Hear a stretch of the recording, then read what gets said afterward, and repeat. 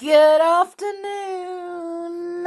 Hello, and welcome back to the final chapter of 5 Run Away Together. How does it all end? Let's find out. Chapter 22. Back to Kirrin Island. Soon everyone was at Kirrin Cottage. Joanna, the old cook they had had before, gave them a good welcome and listened to their adventures in astonishment, getting the lunch ready all the while. It was while they were having lunch that Julian, looking out of the window, suddenly caught sight of a figure he knew very well. Someone skulking along behind the hedge. "Oh, Pa Stick," he said, and jumped up. "I'll go after him. Stay here, everyone." He went out of the house, ran around a corner, and came face to face with Mr. Stick. "Do you want to know where Edgar is?" said Julian mysteriously. Mr. Stick looked startled. He stared at Julian, not knowing what to say. "He's down in the dungeons, locked in that cave," said Julian, even more mysteriously. "You don't know anything about Edgar," said Mr. Stick. "Where have you been? Didn't you go home?" "Never you mind," said Julian. "But if you want to find Edgar, look in that cave." Mr. Stick gave the boy a glare and left him. Julian hurried indoors and rang up the police station. He felt sure that Mr. Stick would tell Mrs. Stick what he had said, and that Mrs. Stick would insist on going back to the island to see if what he had said was true. So all that needed to be done was for the police to keep a watch on the boats along the shore and see when the Sticks left. The children finished their dinner, and Uncle Quentin announced that he must return to his wife, who would want to know his news. "I'll tell her you're having a fine time on the island," he said, "and we can tell her all the extraordinary details when she returns home. Better." He left in a car, and the children wondered whether they might now return to their island or not. But they decided to wait a little, for they did not know what to do with Jennifer. Very soon a large car drove up and stopped outside the gate of Kirrin Cottage. Out jumped a tall man with dark red hair and a pretty woman. "They must be your father and mother, Jenny," said Julian. They were, and Jennifer got so many hugs and kisses that she quite lost her breath. She had to tell her story again and again, and her father could not thank Julian and the others enough for all they had done. "Ask me for any reward you like," he said, "and you can have it. I shall never be able to tell you how grateful I am to you for rescuing our little Jenny." "Oh, we don't want anything, thank you," said Julian politely. "We enjoyed it all very much. We like adventures." "Ah, but you must tell me something you want," said Jenny's father. Julian glanced around at the others. He knew that none of them wanted a reward. Jenny nudged him hard and nodded her head vigorously. Julian laughed. "Well," he said, "there is one thing we'd all like very much." "It's granted before you ask it," said Jenny's father. "Will you let Jenny come and spend a week with us on our island?" said Julian. Jenny gave a squeal and pressed Julian's arm very hard between her two small hands. Jenny's parents looked rather taken aback. "Well," said her father, "well, she's just been kidnapped, you know, and we don't feel inclined to let her out of our sight at the moment. And you promised, Julian, you'd grant what he asked. You promised, Daddy," said Jenny urgently. "Oh, please do let me. I've always wanted to live on an island, and this one has got a perfectly marvellous cave, and a wonderful ruined castle, and the dungeons where I was kept. And we take Timothy, our dog, with us," said Julian. "See what a big, powerful fellow he is. Nobody could come to much harm with Timmy about. Good day, Tim." "Woof," said Timothy in his deepest voice. "Well, you can go, Jenny, on one condition," said the little girl's father at last, "and that is that your mother and I come over tomorrow and spend the day on the island, just to see that everything is all right for you." Oh, thank you, Daddy, thank you, cried Jenny and danced around the room in delight. A whole week on the island with these new friends of hers. And Timmy the dog. What could be lovelier? Jenny can stay here the night, can't she? Said George. You'll be staying at the hotel, I suppose. Soon Jenny's parents left and went to the police station to get all the details of the kidnapping. The children went to see if Joanna was going to make cakes for tea. Just about tea time there came a knocking at the door. A large policeman stood there. Is Julian here? He said. Oh, you're the boy we want. The Sticks have just left for the island in their boat, and we've got ours on the beach to follow, but we don't think we know the way in and out of those hidden rocks that lie all around Kirrin Island. Could you or Miss Georgina guide us, do you think? I'm Master George, not Miss Georgina, said George in a cold voice. Sorry, said the policeman with a grin. Well, could you come too? We'll all come, said Dick, jumping up. I want to go back to the dear old island and sleep in our cave again tonight. Why should we miss a single night? We can fetch Jenny's people tomorrow in our own boat. We'll all come. Well, the policeman was a little doubtful about the arrangement, but the children insisted, and as there was no time to waste, they all ended up crowding into the 2 boats with the 3 big policemen, Julian and George leading the way in their own boat. Timmy lay down at George's feet as usual. George guided the boat as cleverly as ever, and soon they landed in the usual little sandy cove. The Sticks had evidently gone round by the wreck as usual and landed on the rockier part. Now no noise, said Julian warningly. They all went quietly towards the ruin and came into the courtyard. There was no sign of the Sticks.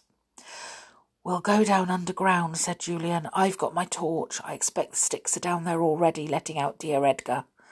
They went down into the steps, into the dark dungeons. Anne went this time, holding on to the hand of one of the big policemen. They moved quietly through the long, dark, winding passages. They came at last to the door of the cave in which they had imprisoned Edgar. It was still bolted at the top and bottom. Look, said Julian in a whisper, shining his torch onto the door. The Sticks haven't been down here yet.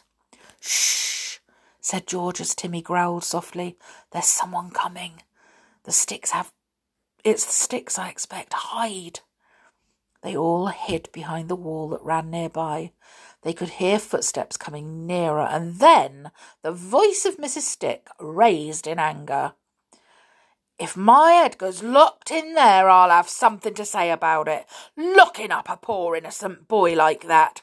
I don't understand it. If he's there, where's the girl? You answer me that. Where's the girl? It's my belief that the boss has done some double-crossing to do us out of our share of the money. Didn't he say that he'd give us £2,000 if we kept Jemmy Armstrong for a week? Now, I think he must have sent someone to this island, played tricks on us, taken the girl himself, and locked up our Edgar. You might be right, Clara, said Mr. Stick, his voice coming nearer and nearer. But how did this boy Julian know where Edgar was? There's a lot I don't understand about all this. Now the Sticks were right at the door of the cave, with Stinker at their heels. Stinker smelt the others in hiding and whined in fear. Mr. Stick kicked him. Stop it! It's enough to hear our own voices echoing away all round, without your whines too. Mrs. Stick was calling out loudly. Edgar, are you there? Edgar! Ma! Yes, I'm here, yelled Edgar. Let me out, quick, I'm scared. Let me out. Mrs. Stick undid the bolts at once and flung open the door. By the light of the lantern in the cave, she saw Edgar. He ran to her, half crying. Who put you here? Demanded Mrs. Stick. You tell your pa and he'll knock their heads off, won't you, Pa? Putting a poor frightened child into a dark cave like this. It's a wicked thing to do. Suddenly the Stick family had the fright of their lives, for a large policeman stepped out of the shadows, torch in one hand, a notebook in the other. Ah, said the policeman in a deep voice, you're right, Clara Stick. To shut up a poor frightened child in that cave is a wicked thing to do. And that's just what you did, isn't it? You put poor Jenny Armstrong there. She's only a little girl. This boy of yours knew he wasn't coming to any harm, but that little girl was scared to death. Mrs. Stick stood there, opening and shutting her mouth like a goldfish, not finding a word to say. Mr. Stick squealed like a rat caught in a corner. "We're copped. It's a trap, that is. We're copped." Edgar began to cry, sobbing like a 4-year-old. The other children felt disgusted with him. The Stick suddenly caught sight of all the children when Julian switched on his torch. "Snakes alive! There's all the children. Oh, and there's Jenny Armstrong too," said Mr. Stick in a tone of the greatest amazement. "What is all this? What's happening? Who shut up Edgar?" "We'll tell you the answers when we get to the police station," said the big policeman. "Now, you coming quietly?" The Sticks went quietly, Edgar sobbing away to himself. He imagined his father and mother in prison, and he himself sent to a hard and difficult school, not allowed to see his mother for years. Not that that would matter for the Sticks. Both mother and father were no good to Edgar, and had taught him nothing but bad things. There might be a chance for the wretched boy if he were kept away from them and set a good example instead of a bad one. "Oh, we shan't be coming back with you," said Julian politely to the policeman. "We're staying here the night. You could go back in the Sticks boat. They know the way all right. Take their dog with you. There he is. Stinker, we call him." Then he added, "I guess your colleagues could follow in the police boat." The Sticks boat was found, and the policeman, the 2 grown-up Sticks, and Edgar got in. Stinker jumped in too, glad to get away from the glare of Timothy's green eyes. Julian pushed the boat out. "Goodbye," he called, and the other children waved goodbye too. "Goodbye, Mr. Stick. Don't go kidnapping any more children. Goodbye, Mrs. Stick. Look after Edgar better in case he gets kidnapped again. Goodbye, Spotty Face, and try and be a better boy. Goodbye, Stinker. Do get a bath as soon as possible. Goodbye." The policeman grinned and waved. The Stick said not a word, and nor did they wave. They sat sullen and angry, trying to work things out in their mind, what had happened to make things end up like this. The boats rounded a high rock and were soon out of sight. "Hurrah!" said Dick. "They've gone forever. We've got our island to ourselves at last. Come on, Jenny. We'll show you all over it. What a lovely time we're going to have." They raced away, happy and carefree. 5 children and a dog, alone on an island they loved. And we will leave them there to enjoy their week's happiness, because they really do deserve it.